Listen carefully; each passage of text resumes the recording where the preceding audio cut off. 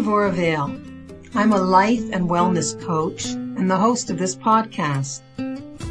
Welcome to Accessing Your Best Self, a space meant for exploring the wisdom of Torah and its practical application for improving our character. Okay, good morning to everybody. Welcome to our second class on Shemona Esrei. Thank you for joining me. And hopefully all of our prayers will be answered as we learn how to really dive in with more kavanah and understand the words that we're saying. I just want to show you something cool. Last week, we talked about the idea that the source in the Torah for the first person to pray was Adam. Adam Harishon, the first human being. And we said that everything, the Torah teaches us that on the third day, God created the vegetation and everything. But on the sixth day, after Adam was created, that's when the vegetation that was beneath the surface of the earth sprouted. And it was only after Adam realized his total dependency on God for his literal survival that he prayed for rain. And the rain came down, and then everything that was under the ground, or in other words, everything that was there in potential became actualized. And this is one of the fundamental ideas of prayer, of connection with Hashem, is that we make things happen through our tefillos. We allow what is only in potential to become actualized. And there are two bases for the idea of prayer, what prayer is all about. One is the idea that Hashem creates us lacking, purposefully lacking, in order that we will cry out to Him and realize our total dependency on Him. And the other, of course, is that Hashem craves a relationship with us. And it is through the lack that we experience that we develop this relationship. Hashem loves to hear the prayers of tzaddikim, right? Many of our tzaddikim are those people who went through tremendous trials and tribulations. We know 3 out of the 4 imahot were unable to have children, and it was only through their prayers that they were able to actualize again what was there. But Hashem wanted the relationship to become deeper and more intensified by having them pray and create relationship with Him. I don't know what this is called when we do this in Hebrew, and I hope everybody can see this. But if you see the word, Adam in green, Aleph, Dalet, Mem. Everybody see that? Can you see it? If you can't see it. I think your microphone is blocked, Devorah. Oh, really? Just when you were holding the paper up in front of you. Is this any better? Yes.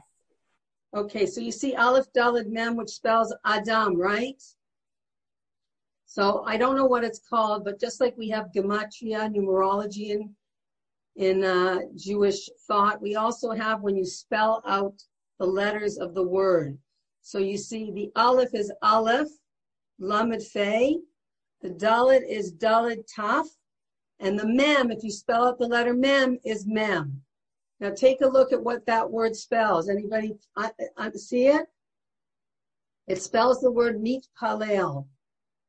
So hidden within the name of Adam is the concept that Adam, what makes a human being human, is his connection and ability to bring down, so to speak, Hashem into the world and be a partner with Hashem in this world by actualizing what's just in potential. So that was just the first cool thing that I wanted to show you. Did you like that? Yeah? Good job. Okay. So this week, someone that I know shared a story with me about the power of prayer, and I just want to start by telling you this amazing story.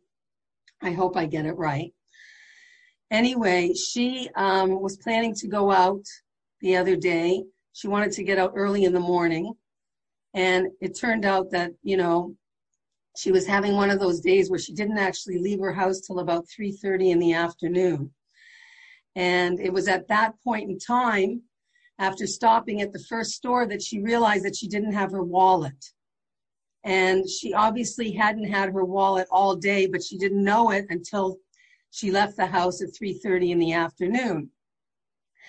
Now, everything was in that wallet, a lot of cash, all of her credit cards, everything you need, your medical card, your license, all of it. And of course, she was retracing her steps, and she realized that the night before she'd been at a sushi place, and that was the last place she was with her wallet. So she quickly called the restaurant, and she told the boss there that she asked to speak to the boss and said that she'd lost her wallet, if anybody find it. And he said, you know, I was here last night. I cleaned up the place. Nobody found it. Nobody took it. We don't have it. So, you know, there was nowhere else that she was before that where she remembered having her wallet. And of course, she figured, you know, if it fell out on the pavement in the parking lot, there's no way that it's there. So she basically did what every believing Jewish woman does, and that is that she went home. She put money in the pushka of Rabbi Meir Baal HaNes, which is a special segula, a special, if you want, good luck charm that is especially potent for finding lost objects. So she put the money in the pushka, and then she basically had a conversation with God. And this is a friend of mine who says Tehillim a lot, but, you know, she went from the pushka and she opened up her Tehillim, her book of Psalms, and she started to daven. And she was saying the Psalms, and before she even started, she said, you know what? Why am I only praying for myself? You know, there's a lot of people who lose stuff. There's a lot of people who probably lost stuff today. I'm going to pray for everybody. Anybody, Hashem, who lost anything, help my tefillahs to help to make them find it. So she's saying a few Tehillim here and there, I mean, for a while. And then basically at the end of her Tehillim session, she says one more thing to Hashem. She says, you know, Hashem, I know that, you know, thank God it's my wallet. It could have been something worse. It could have been, God forbid, a human being that got hurt or somebody in the family that had some kind of tragedy. I know it's not big stuff, but for you, Hashem, you know, you can do anything. And the truth is it's going to be a real pain in the neck. I'm going to have to get new cards. I'm going to have to, you know what that's like, ladies. I'm going to have to cancel whatever. It's going to be a lot that I have to get in order if this doesn't.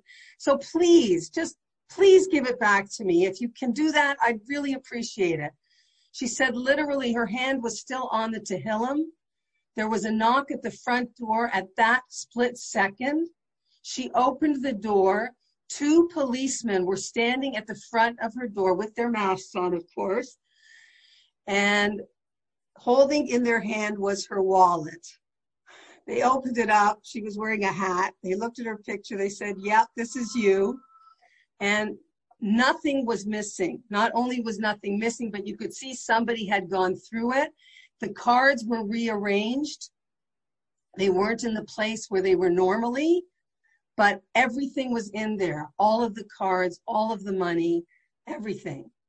So there's so many things that we can learn from this story. One of the things that we actually learned from last week's Parsha is that when you daven for somebody else for that which you need, and I'll read you the exact quote. It comes from Masechet Baba Kama. Rava said to Rabba Bar Mari, where is the source for the rabbinic statement that whoever requests mercy for another person and he himself is in need of the same thing, that he is answered first? So there's a source in 2 places. One of them is in Eov, but the one that we're looking at is from last week's Parsha, where it says, Avraham prayed to Hashem, and Hashem healed Avimelech and his wife and his maidservants. And right after that, it's written that the Almighty remembered Sarah as he had said. So in the last week's Torah portion, we have the juxtaposition of the story of Avraham praying for Avimelech and all of his household to be healed because they had been afflicted by God for having kidnapped Sarah. And directly after that, God tells Sarah she's going to have a child. And the Torah says these two are one after the other to tell us when we daven for others, Hashem answers us first. So that was one lesson. The other lesson, which, has more to do with bitachon, which is the class that I teach on Wednesday, was the idea that my friend said, she didn't have anything invested in terms of the wallet coming back to her. She really just did her part. She made her efforts. Prayer was included in those efforts. She begged Hashem to give it back. She bartered with him, so to speak. But she said she really let it go. She really put it on God. Whatever you decide. I'd really like this, but whatever you decide. And it was at that moment that the knock on the door came. Now, a non-believing person would say, okay, but maybe that was going to happen anyway, right? Even if she hadn't prayed, maybe that was going to happen. She was going to have good luck, right? It was going to be a miracle story. But when we pray and then the thing happens, obviously this develops us spiritually. We flex a spiritual muscle. Oh, I can't get in. Just plug in the number, okay? Yeah, type in the number and then 1072. And then what's on that little flyer, and then put in password 1072. Okay. The other piece of it obviously is bitachon. What I'm saying here is, yes, it could have happened anyway, but the point is when we invest in a relationship with Hashem, and then that happens, whether it's then obviously our relationship with Hashem is strengthened, right? It's like, it's not just haphazard. It's not just random. It's not like, hey, that was great, right?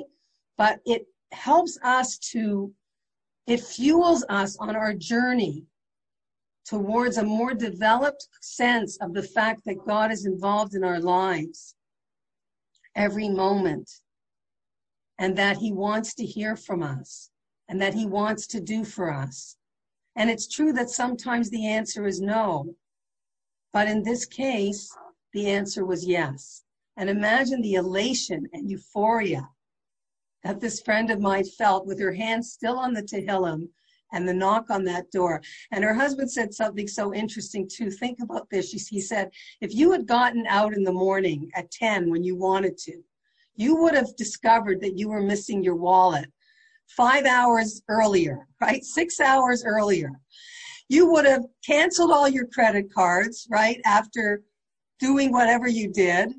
You would have been, just upset in some way or another at the fact that you weren't able to find it.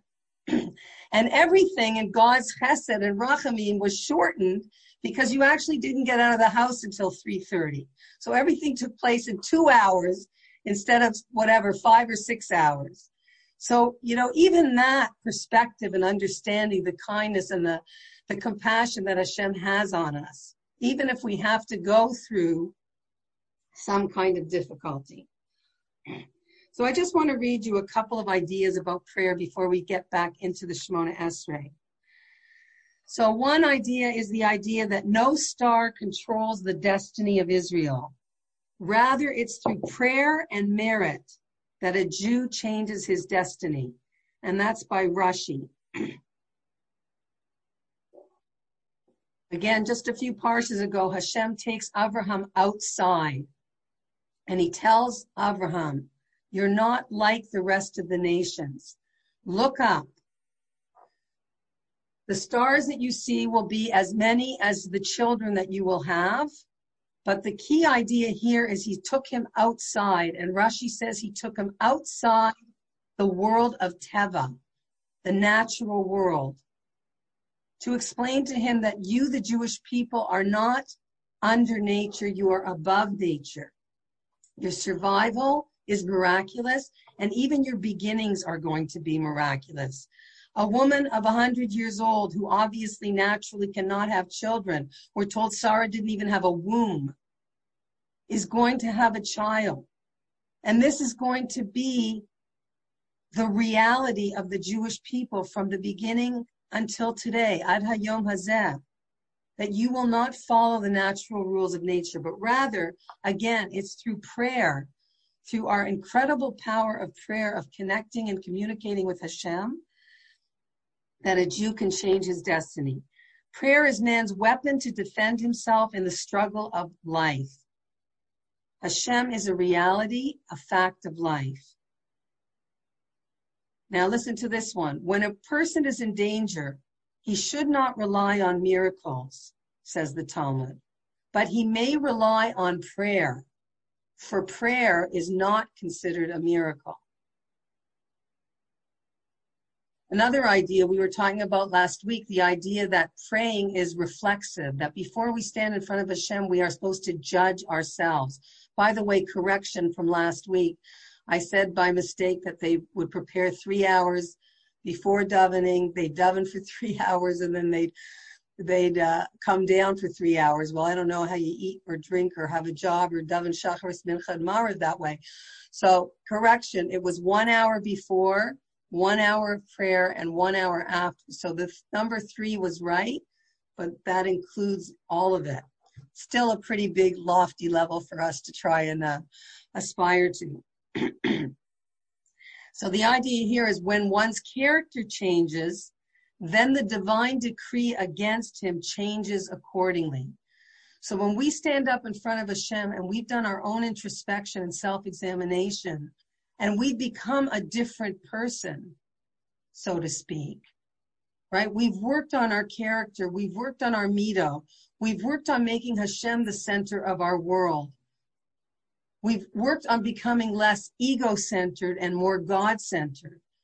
And that changes what Hashem wants to give us. That changes what we are now able to handle, so to speak, right? If you give a kid too much candy, he's going to eat it all at once.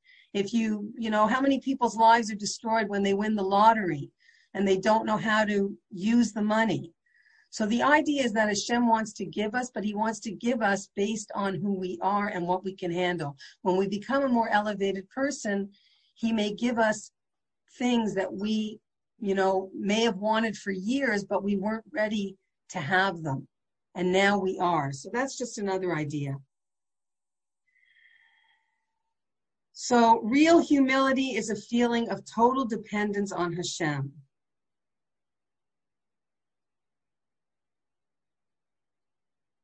The art of prayer requires that we let go of our inner stubbornness that cries out, I don't need God. I do it myself, as I said, like the 2-year-old, right? Like the teenager. I do it myself. I don't need you. I can do it all myself. The Vilna Gaon, I'm sure you've all heard of the Vilna Gaon. He said the essence of prayer and sacrifice are the same. To subdue our insufferable arrogance and towering pride. Okay. So, first thing I wanted to talk about, and we are going to get more into the Shemona Esrei. Last week we started with the very first idea, which is that you're supposed to connect Geula, what we read before the Shemona Esrei, the Geula, the redemption of the Jewish people from Mitzrayim, to your own personal Geula, which comes through davening the Shemona Esrei. So we take 3 steps back, and then we take 3 steps forward just after we say Baruch Atah Hashem Ga'al Yisrael, and that's when we begin davening, right? And we say the first line, which was Hashem Svasai Tiftach Ufi Yagiti Latecha, that Hashem, we need you to open up our lips so that we can declare your praises. And we spoke about the fact that this pasuk comes from Tehillim, from David HaMelech, specifically after he sinned with Bathsheba. And he is the one who is teaching us that it doesn't matter how far or how distant you feel from Hashem, no matter what you've done, the relationship is always intact. Hashem, like every parent, is always waiting for their child to return. and to create this close connection. Okay, so one of the things I wanted to talk about today was, why do we need to pray from a siddur? Why can't we just use our own words? So part of this is historical. The Avot, Avraham, Yitzchak, and Yaakov, there's a machloket in the Gemara, who started prayer? Where does the origin of prayer come from? So one side says that it was from the Avot, Avraham, Yitzchak, and Yaakov. And of course, this is sourced in the Torah itself. We know that Avraham instituted the Shacharit prayer. It says in the Torah, Avraham got up early in the morning to the place where he had stood. And standing, that's why the Shemona Esrei is also called the Amidah. It comes from this source called standing, right? Means only prayer. By the way, just to understand, why do Jewish people stand when we pray? We know that in other religions, they kneel, they bow constantly through the entire prayer. But we say that, first of all, man was created upright. Man is the only one of the mammals who wasn't created on fours looking down at the ground. But we have the ability to look up. I was thinking, is there any other mammal? Well, I know giraffes eat leaves from the trees, right? So I guess they look up too. And of course, there are animals that are able to look up, but it's not a natural posture that an animal takes the way a human being can so easily. Okay?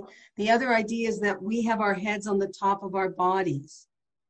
And Hashem wants us to stand upright with our brains at the top of our body, which is one of the key ways that we connect to God in a way that is different, right? That is a expression of our free will that is different than the animals. Also, obviously, an upright being, when it bows down, it's making a much stronger declaration of submission than one that's always bowed. Okay? Okay, so Abraham, Amidah, he stood, and the word stood, standing, means only prayer. Then we have Yitzchak in this week's Parsha. He gave us the afternoon tefillah, Mincha. Just to mention, Mincha is always considered the hardest tefillah to daven because it comes right in the middle of the day, right? It's always a tefillah that, whoops, I missed Mincha. Whoops, I got busy, right? Oh no. And, you know, Yitzchak is always representative of the midah of gevura, of strength, of limitation, of boundaries. So Mincha always comes to challenge us in that midah of gevura, but we're going to talk more about that later. So here it says, Yitzchak instituted the afternoon tefillah. Yitzchak went out to speak in the field before evening, and the word speaking is the word sicha. So he introduced this idea of conversation, of speaking with Hashem, of sicha. Pours out his speech before God. And finally, Yaakov instituted the evening prayer. As it says, Vayifka b'makom, he lighted upon the place. Pigiyah is another word for prayer.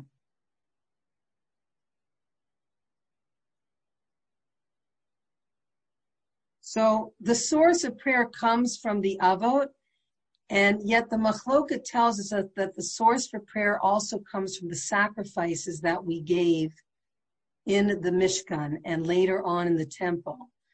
And there's a Machloket between the different opinions, but the end product is they agree that both were the origin of prayer, meaning the Avot gave us the idea of conversing with God, and the sacrifices, which had a certain limit in terms of time of when they could be brought, helped to designate how long you can daven Shacharit for, when Mincha begins and is over, and when Ma'ariv begins.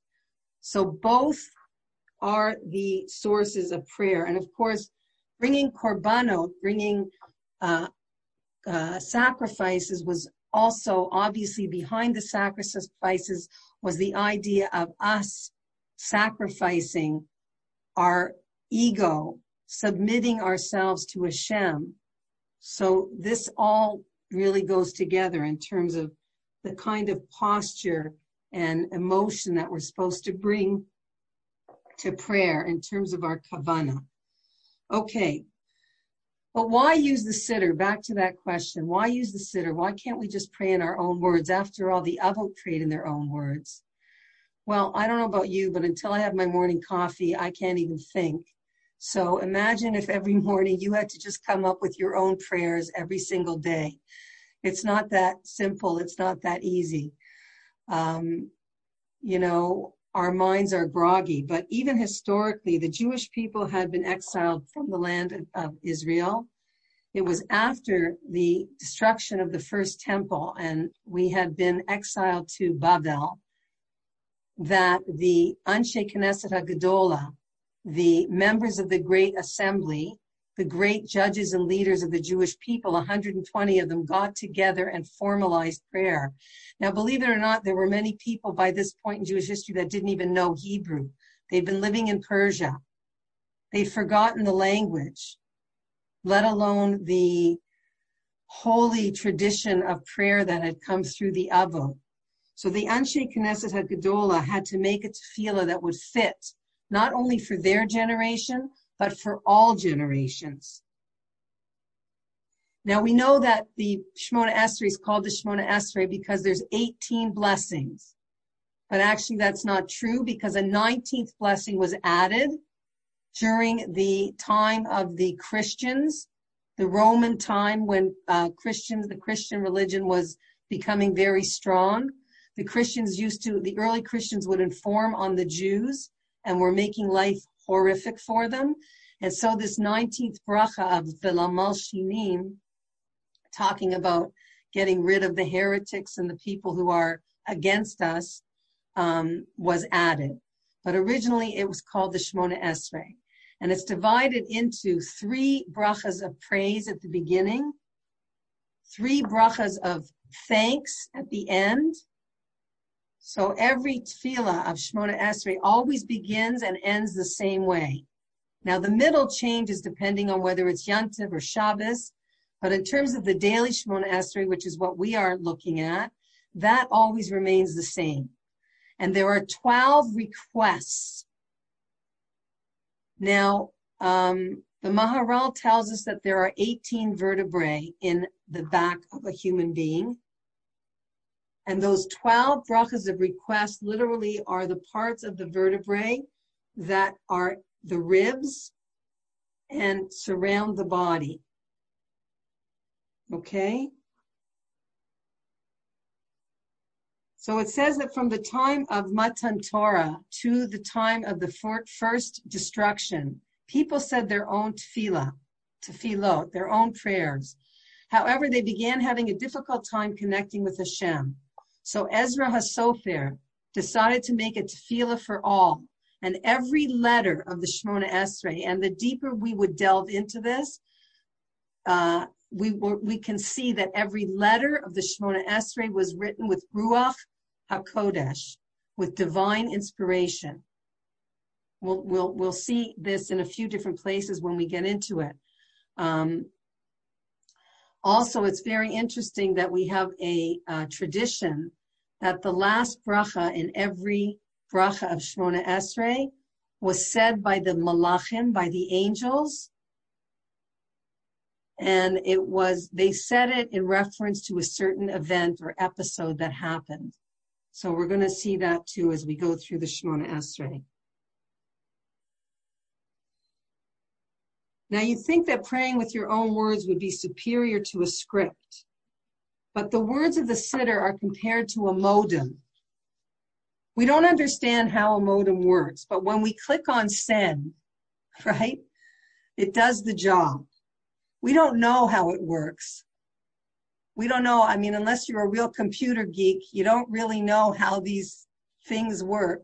But the idea is that the Shemona Esrei is like the modem. When you say these words that have been said for thousands and thousands and thousands of years by Jews going back to the time of the Churban, and you direct your heart and your mind to the Kodesh Kadoshim that we spoke about in the first class, and your kavana and your heart up to Hashem, then you just press click and your prayers go straight up and Hashem receives them.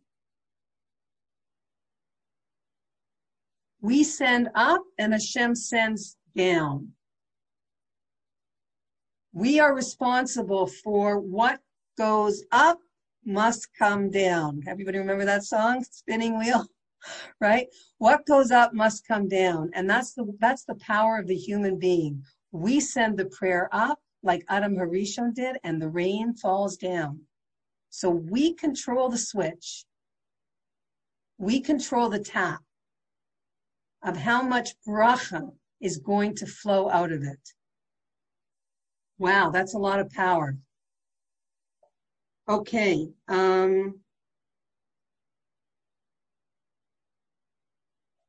So the Anshe Knesset Gedola constructed the circuity and the machinery that carries our prayers to Hashem.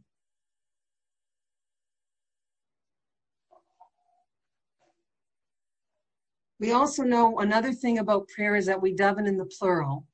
And of course, I've said this before, that first of all, we want Hashem to look at us all together as part of the Jewish people, because there's greater strength in number. And of course, when we combine all of our mitzvot, all of our deeds together, the righteous are pulling us up.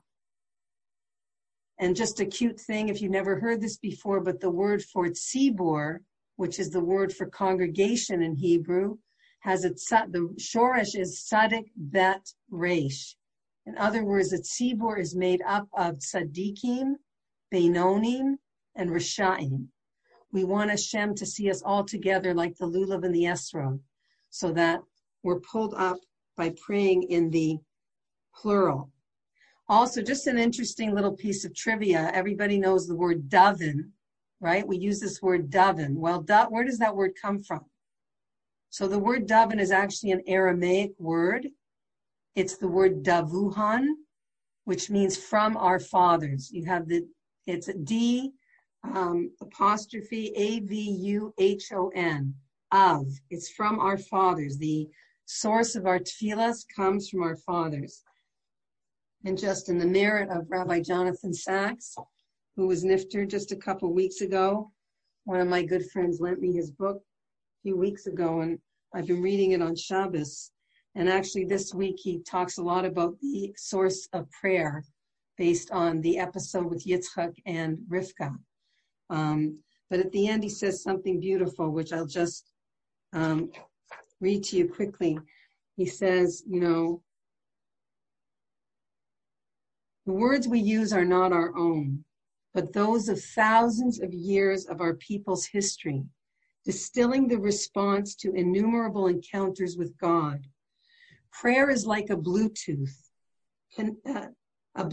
connection, and while it lasts, we become a channel through which flows the energy of the universe and Jewish history, the force of creation, and the drive towards redemption.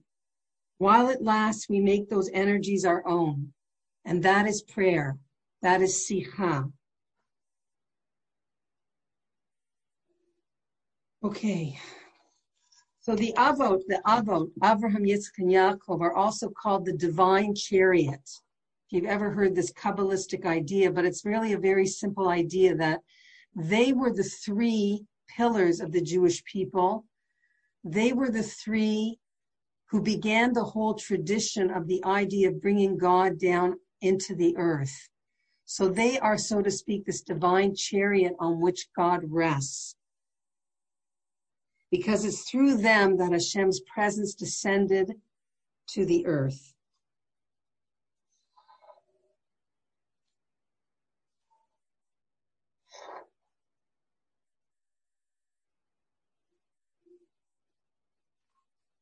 Okay, so let's look at the Shemona Esrei for anybody who has their Siddur in front of them.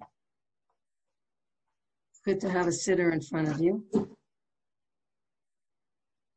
So we said that the first of the three blessings are called blessings of Shevach, of praise. So why do we begin the Shemona Esrei with praise? Why do we need to praise Hashem? My kids, when they were little, used to say, he's so arrogant. Why do we have to say how great he is all the time? You're so great, you're so great, you're so great. What, like, does he have a self-esteem issue? What's going on here? I'm sorry, I don't mean to be, irreverent. But, out of the mouths of babes, right? They just say it like it is, And, the idea, obviously, is that, as my Rebbe used to say, God doesn't get a feather in his cap, because you little ants tell him how great he is, right? I mean, if a little ant that you could squish with your foot tells you how incredibly wonderful you are, and that's where your self-esteem comes from, you got problems, right? But the point is this, that we praise Hashem for us. We need to know who it is that we're talking to. Before we can even begin to daven, da lifnei mi ata omed, know before whom you stand. I don't know, I was listening to the radio yesterday in the car, I don't usually, and they were interviewing some professor, doctor from McGill, and he was talking about something new that they discovered in the universe. And I didn't understand a word of it. It was all Chinese to me. But, for 20 minutes, they were discussing this thing in the universe that nobody knew about, and now they know about it. And anyway, basically, I was just saying to myself, that star or that hole or that galaxy, right, which fascinates the intelligence of man's mind, is so minute and tiny, but emphasizes the incredible grandeur of God that we cannot even begin to understand, right? So, to know who you're speaking to. So we need to praise him for ourselves because we need to know who it is that we are about to request from. When we understand that God can give us anything we want, that God is above time, that God is our sugar daddy in the sky, that God loves us, who God is and who he was the God of in this first bracha that we're going to find out, then we can open up our mouths and pray properly. But the first thing is to know who you're speaking to. You speak differently to a child than you do to a parent. You speak differently to your boss than you do to your friend. So when you know who you're speaking to, right? If you're in front of the Queen of England or, somebody that you revere and admire, you think very carefully before you utter a word. You prepare yourself. You've only got a certain amount of time with this person. You want to get the message across. You want to be as succinct as possible. You want to be as intentional, as real. You've got a few requests that you need. You want to make sure they're understood. So you have to know who you're talking to. That's rule number one. It says in Mishlei, you know a person by how he is praised. But there's a little bit of a touch on this. Rabbeinu Yonah says, no, it's not only that you know a person by how he is praised by others, you know a person by what he praises. Okay? For example, one person goes to a wedding, a simcha, and all they can talk about when they come home is the food. Right? The food was great. The food was lousy. Did you taste that? Did you have that? That was incredible, right? Okay, listen, we're all human, it's important. But then you might have somebody else who goes and said, wow, did you see the bubby? Did you see how aristocratic she was? Did you see the kavod that her grandchildren and children give her? Did you see how they let the older people into the circle before the young people burst in there to dance with the chassan and kala? Whatever it is, did you see how edel the kala was, how refined, how beautiful? You know a person by what he praises. When you praise Hashem, it means you adore him, you admire him, you want to be like him. The one you praise is usually the one that you admire. So that's why it's not that we begin with praise to butter Hashem up, right? If I tell you how great you are, Hashem, maybe you'll give me what I want. Maybe you'll give me what I need. But rather, and the source for praising Hashem is also in the Gemara. It says here in Masechet Brachot, page 32a, Rav Simlai explained that a person should always begin with praises of the Almighty and only afterwards pray for what he wants, right? It's proper etiquette that first you need to know, but again, first you need to know who you're talking to, and then you can ask for what you want. And the source for this is in Devarim, chapter 3. I'm not going to read you the source. But basically, it's Moshe who is saying to Hashem, my Lord God, you've begun to show your servant your greatness and your strong hand.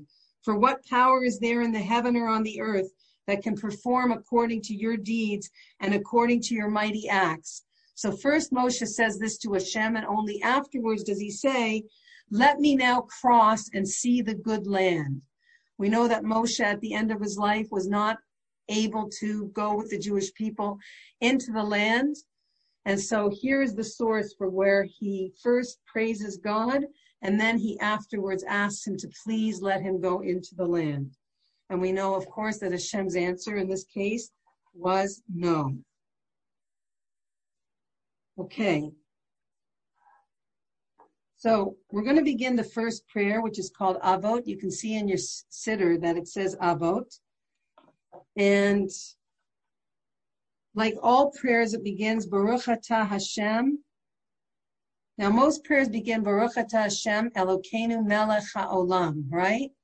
Shemona Esrei is different. We don't have Elokeinu Melech HaOlam. Rather, we begin by invoking immediately the power and the merit of our Avot, Abraham, Yitzchak, and Yaakov. So, Baruch Atah Hashem Elokeinu Velokei Avotenu. So let's just look at that for a minute, okay? So first of all, the word Baruch. We begin with Baruch, which is a word that comes from the word Brecha. A Brecha is a spring. And the word Baruch, which we usually translate as blessed, really what it means is Brecha, that your blessings, God, should gush, should flow over like a spring that's constantly bubbling. The word Baruch also comes from the word Berach, which means your knee, because it's at this point that we bend our knee in submission.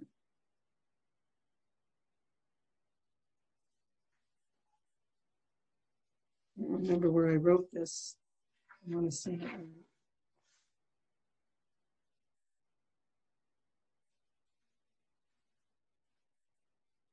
Well, if I find it, but just in general, you should know that we bend our knees for Baruch at different times in the Shemona Esrei. Now, the more important the person was, the more they needed to bend themselves down into submission to God. So a Kohen, for example, would bow at every single bracha in the Shemona Esrei, at the beginning of the bracha and at the end. A king, King David, for example, would remain bowed through the entire Shemona Esrei. So obviously the lesson is the greater the potential for arrogance because of one's power and position, the more necessary it was to recognize your smallness and humble yourself before the master of the universe, before the King of all kings. So we bend our knee. In other words, we diminish ourselves to allow space and place for God in our lives. Because the point of God is to become God-centered. The point of prayer is to become less me-centered and more God-centered. Or as the Kotzker Rebbe said, I pray to God to remember that I am not God. He always said such good stuff. I pray to God to remember that I am not God. Okay? So Baruch Atah Hashem, in the translation says, blessed are you Hashem, as if we are blessing God, which of course, can we bless God? We need God's blessing. So Baruch Atah Hashem, we're really saying, you Hashem are the source of all baruch, of all brecha, of all blessing. Now actually there is an interesting idea here in the Talmud. It says on this idea of do we bless God, that there was actually a rabbi that God himself asked, his name was Rabbi Yishmael Abuhal. God asked this rabbi to bless him. God asked this rabbi for a blessing. And the blessing that this rabbi gave Hashem, was, may your attribute of mercy overpower your attribute of justice.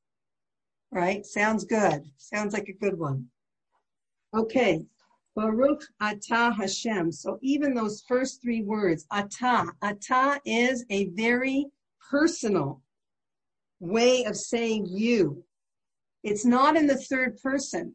It's not thou. It's not like in French you're not supposed to use the word tu when you're talking to a parent or a teacher. You're supposed to use the word vous, right? For all you French Canadians. For all you Canadians who never spoke French in Toronto, but you had to take it in school forever and ever, right? Except if you need to read the cereal box, but when do you need it? But, it's important to understand that here we're talking to Hashem in the two, in the very personal, not with the kavod dikavu. So God is saying, I want you to feel close to me. I want you to feel like I'm your confidant, I'm your friend, I'm your therapist, I'm here to help you, I want to listen to you. Baruch Atah Hashem, and of course the name for God, Yud Kei Vav Kei,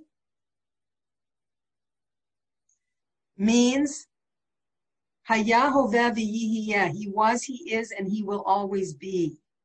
Right? Whenever we say that name, that is what we are supposed to have kavana in. If that is one thing that you can do when you say that name, even once a week, to think, Baruch Atah Hashem, he was, he is, and he will always be.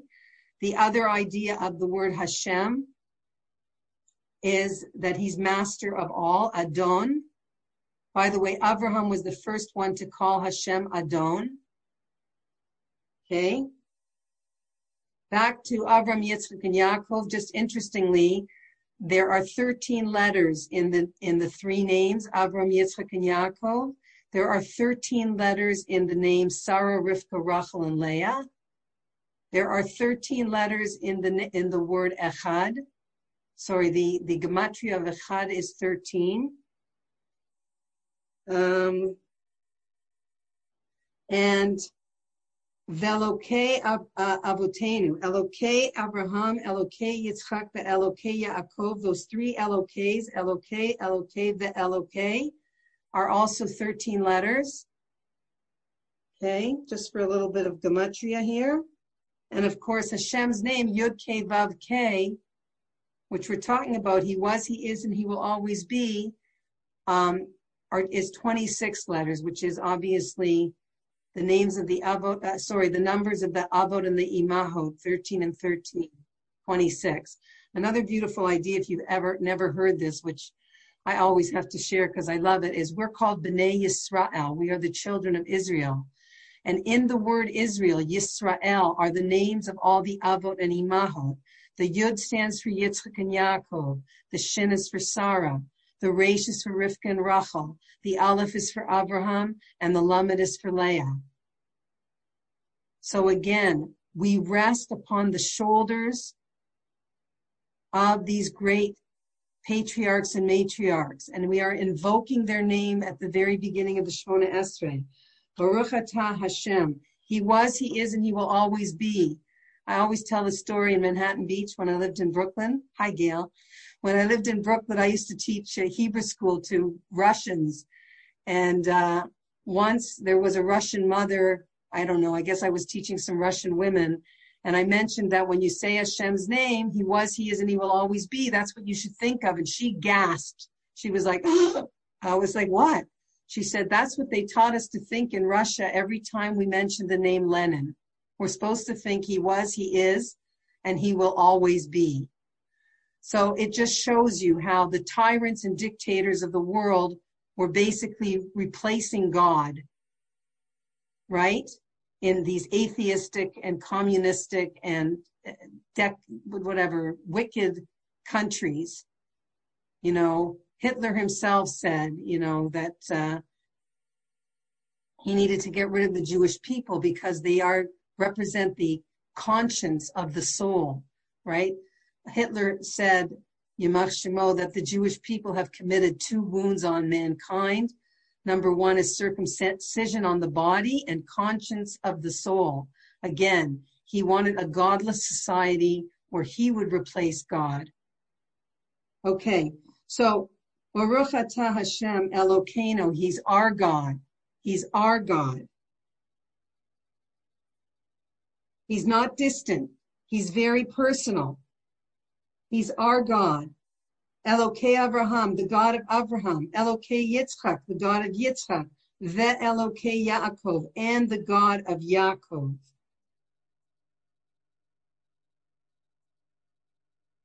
Okay, so I don't know where I heard this, but I just love this idea, and I think it's very important, each one of us, for our own personal growth. And that is the idea, and again, I'm not sure where I heard it, that why does the davening say Elokei Avraham, Elokei Yitzchak, Elokei Yaakov? Why couldn't it just say Elokei Avraham, Yitzchak, Yaakov? This is the God of Avraham, Yitzchak, and Yaakov. Why does each of the forefathers, there's only 3, just kidding. Why did each of the forefathers have to have the name of God in front of their name? So, you know, on a very simple level, it's like, you know, let's say, you know, Yitzchak, somebody comes to Yitzchak and they say to Yitzchak, do you believe in God? And Yitzchak says, what are you talking about? Do I believe in God? Do you know who my father was? My father was Avraham. Hello? Like Avraham, like, you know, like he taught the entire world at that time to get rid of their idols, to believe in one God, to recognize monotheism. Like, of course I believe in God. No, not necessarily. Or Yaakov, what do you mean? Do I believe in God? Do you know who my Zaidi was? Do you know who my father was? Do you know about him? You know what happened? He almost gave up his life for God. What are you asking me if I believe in God?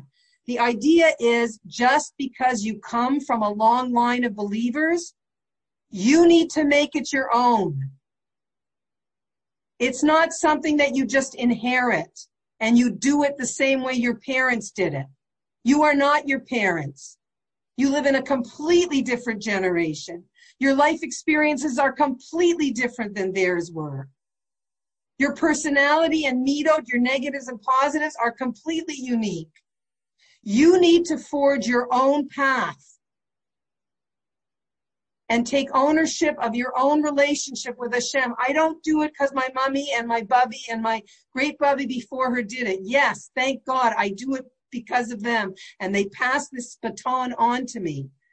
But for it to be real, for it to be mine, for me to own it, I have to make it mine. And it's so interesting, from Rabbi Jonathan Sachs, I can't remember where I saw it, but again, such a twist on things, which he had the incredible ability, his neshama should have an aliyah, to just twist things into a whole new way of looking. He said Avraham Avinu was considered the greatest parent, right? God says about Avraham, I love Avraham because he's going to teach his children.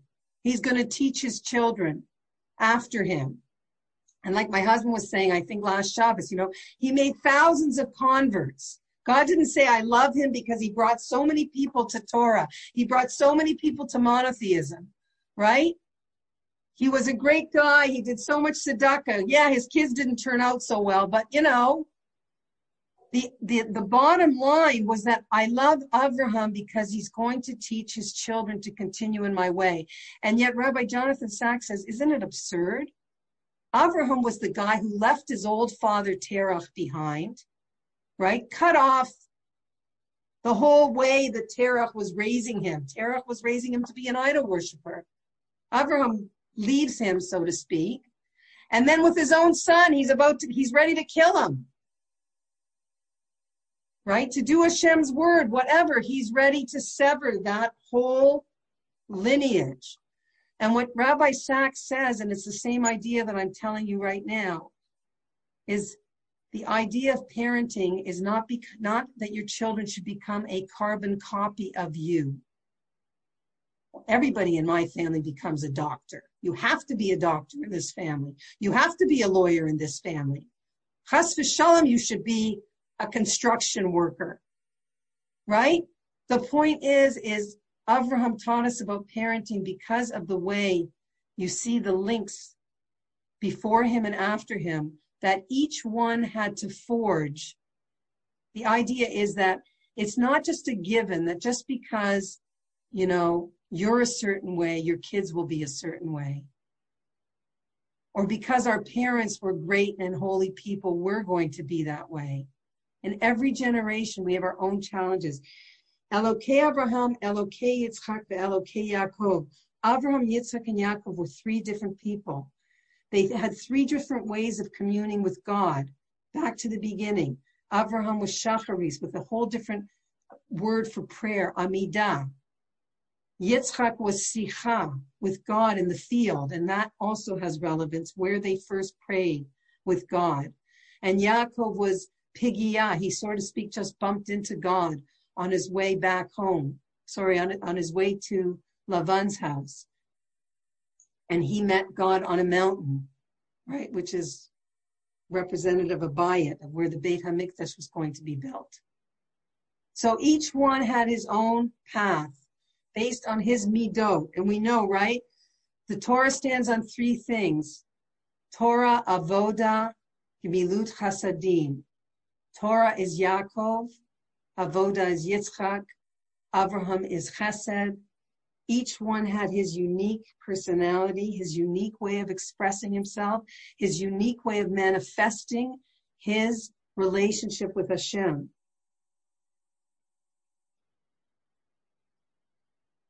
We started a little late. I don't know if you want to go on for another 5 minutes or not. Yes? 5 more minutes? Okay. Devorah, I have to leave. Is this being recorded? Yes, it's recorded. Okay, great. And where do we find it? How do we access it? You know what? I'll let you know. You just go to my podcast, Accessing Your Best Self with Devorah Vale. Okay? Thank you. It should be out there. Accessing Your Best Self. Right. And it'll be there. Okay. So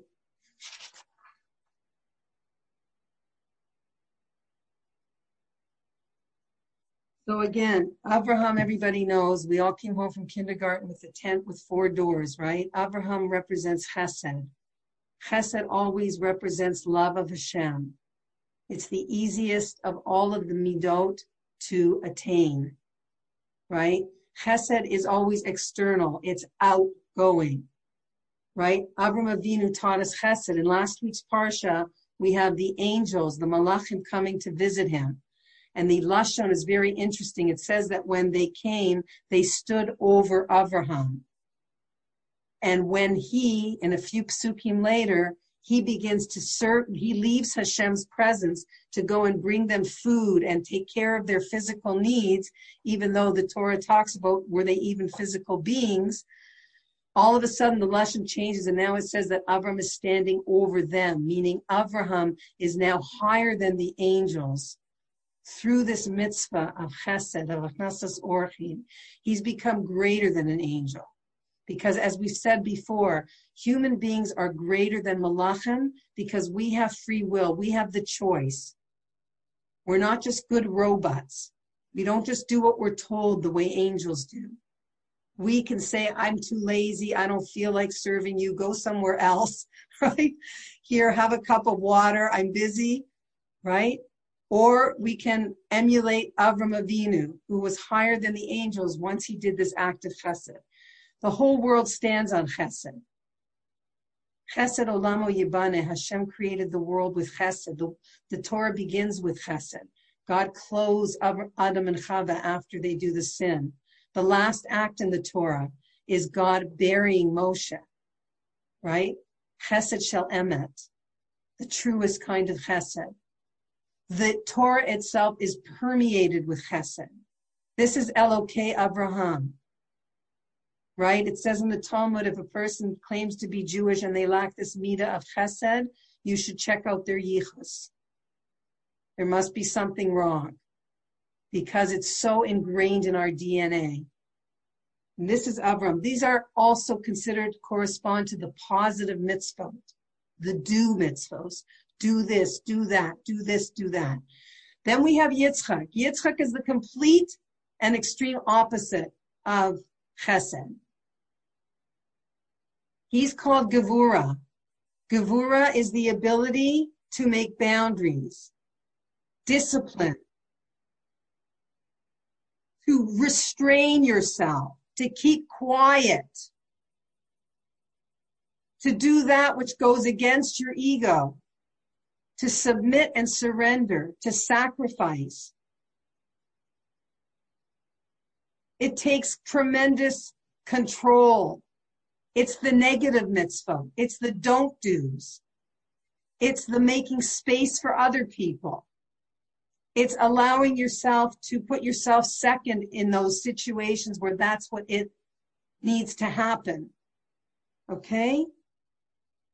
And of course, Yaakov, the Elokei Yaakov. Yaakov is truth. Yaakov is the perfect synthesis. He was considered the most perfect, so to speak, of all the Avot. His face, we're told, is on the Kisei HaKavod, on the throne on which God sits. Because Yaakov was the combination of Chesed and Gevura in its perfect balance, when to give, when to retreat, when to say enough, when to overflow. And that's called truth, emet, and that's called beauty. Beauty is the harmony of when two opposing forces come together and create something balanced, something beautiful, right? When it comes to parenting, we need chesed and we need gevura. We need both to raise good children, right? The famous pasuk that talks about parenting is you're supposed to push away the child with your left hand, the weaker hand, the hand of gevura, right? Teach the child there's a difference between me, the parent, and you. I have to raise you. I have to discipline you. And you're supposed to draw the child close with your right hand, with the hand of love, with the hand of chesed. And actually, there's a beautiful idea that if you're pushing with your left hand gently away and you're drawing close with your right hand in a stronger way, what you're actually doing is turning the child. You're turning the child and sending them on their path, right? Their specific and unique path in their avodat Hashem. And that's our, incredible responsibility as parents.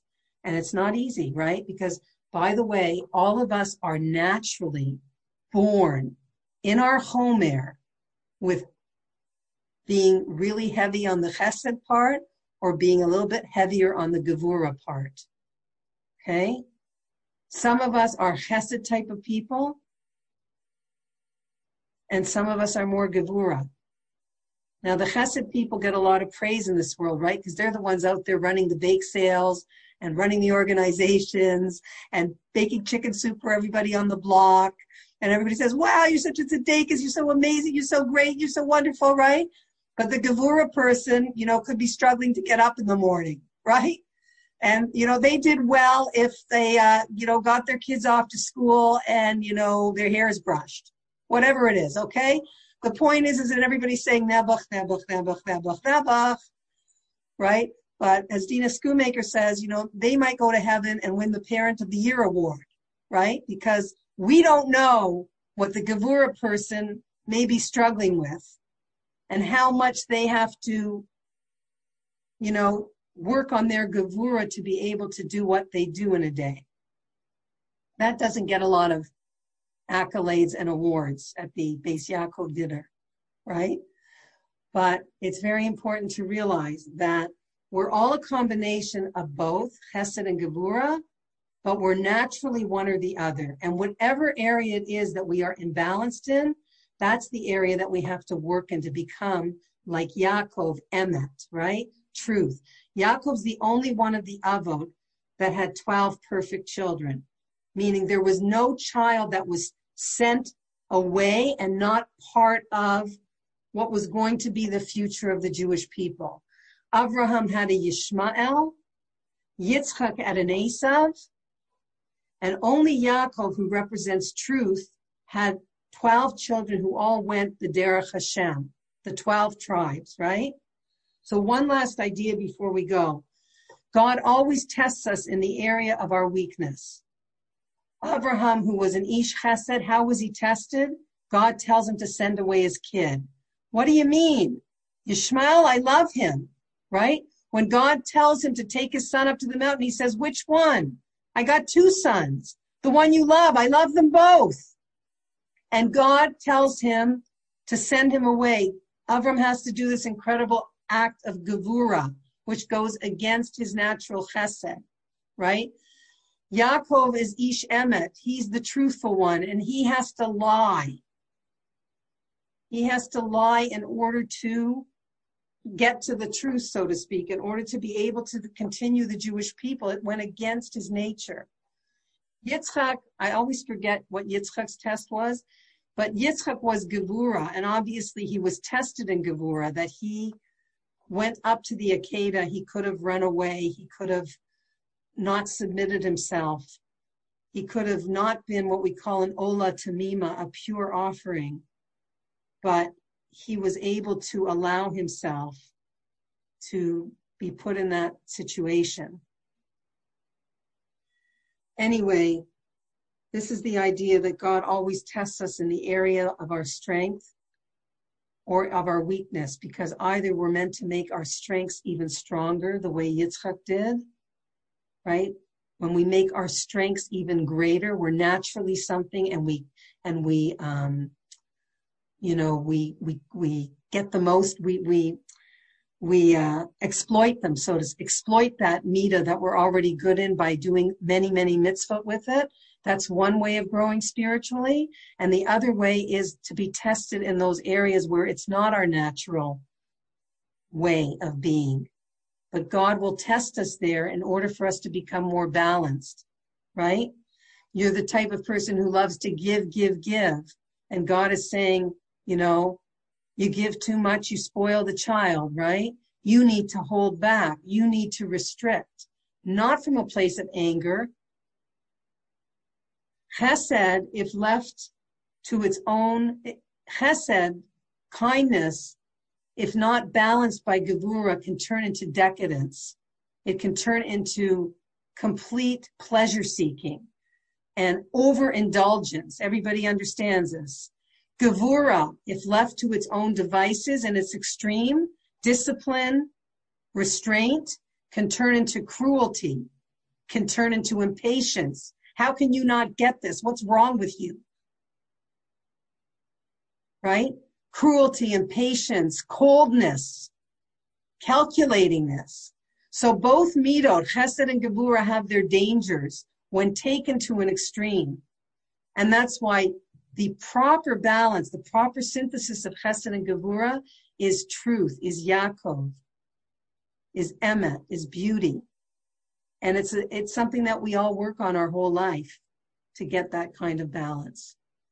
Okay, ladies, thank you so much for staying with me for the extra few minutes.